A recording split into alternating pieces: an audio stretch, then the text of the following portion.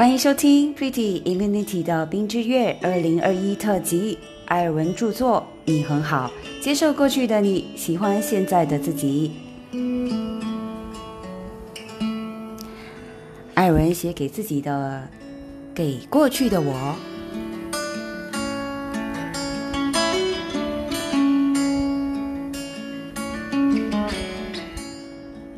嗨，年轻时的自己，你是否正感到迷茫？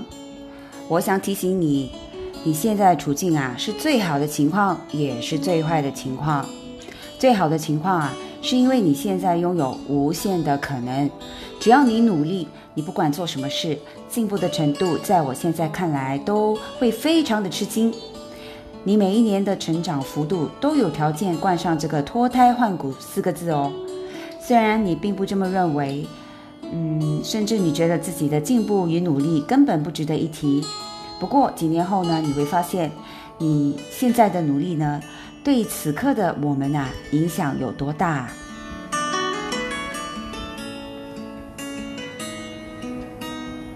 不过你目前也真的是处于最坏的情况了。对于未来你是未知的，对于想做的事你是没有把握的，对于别人的质疑你是会在乎的，对于要放掉拥有的东西你是很挣扎的。因为网络带来的改变，科技将不断改写人们所熟悉的一个世界，所以呢，每隔一阵子你曾经拼命去学的东西呢，就会渐渐的被市场淘汰。而比你还年轻的人会再带着新的这个观念来冲击你，甚至在你还没有发现前就已经呢让你看不到车尾灯了。所以这个是事实，你越早接受呢，就越有动力继续往前哦。不过呢，正好这也是我最想聊到的事情。我多么希望当初就有人提醒我，如果可以你要多相信自己。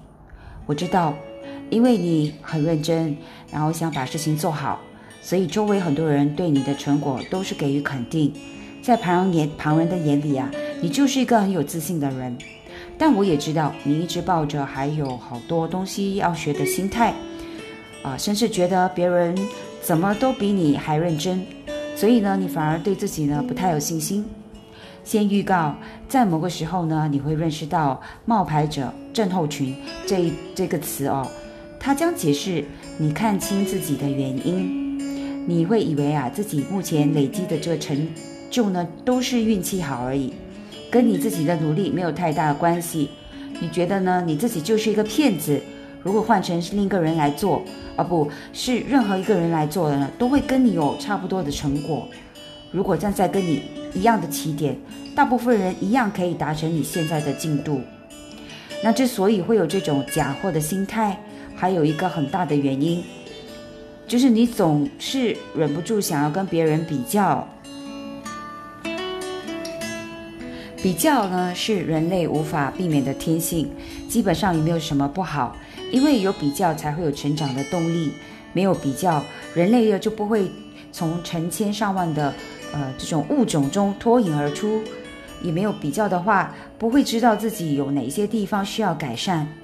不过如果一个人因为比较呢，把自己的努力都归咎于这个属于运气的话，把自己得到的都视为侥幸遇到，那就糟了。因为接下来就会开始否定自己的努力了。我还记得你是如何一路的走到我这里，也用了哪一些方法否定自己。能考上研究所是因为刚好你复习到重要的观念，在公司里很快升迁，是因为刚好是第一批进部门的人嘛。所以这个会夹部这个部落格呢就是开部落格网站，也是因为刚好求学的时候被迫试着写程式，能出版第一本书，是因为呢刚好有很多人关注你。一切的一切呢，都是刚好而已。觉得自己的每一步呢，别人都是有能力走，搞不好呢还走得比较快比较远。也因为你这样的不断否定自己呢，你担心若是有遇到困难的事情，自己的缺点就会暴露了。你把当下目前的成就呢归因于侥幸、机运、意外、偶然，唯一没有想到的就是你自己的付出。不否认，能够拥有这样的成绩确实是需要一点运气，但是是因为几乎所有的事情都跟机运有关。到后来你也会渐渐了解，没有人可以确定最好的结果是否会发生，却可以决定更好的结果能不能出现。当然你会希望一切的努力都有回报，但并非看不见回报就不值得努力啊。在你这个阶段通常会以为努力跟成果之间只存在一条直线，眼睛闭着往前走，结果就会出现在眼前。只是随着成长呢，你更会了解每一件事的发展呢都有陌生的这个蜻蜓，并非会照自己的想法走的，反而是过去那一些开始想太多的付出之后有了意外的回报。所以有些时候就是这样，努力还需要时间来磨合，才能分辨出其中的价值。所以你可不要看清自己现在的你并没有想象中的差，也不要因为没有别人过得好就对自己失望，更不要因为成果未达你的预期就否定自己的努力。就跟参加马拉松一样，你只要能撑过这个终点线，即使你没得名，在体力上也会有所成长。努力的过程中，只要尽力付出，就没有所谓的白费。只要愿意成长，将来就一定会比现在还好。也许当下还看不到成果，但只要你是朝更好的自己前进，那就无所谓成不成功，因为你肯定会因此而成长。年轻时的自己我沿着记忆找到了你，细数时光下走过的路，越过的河，留下的每一道痕迹。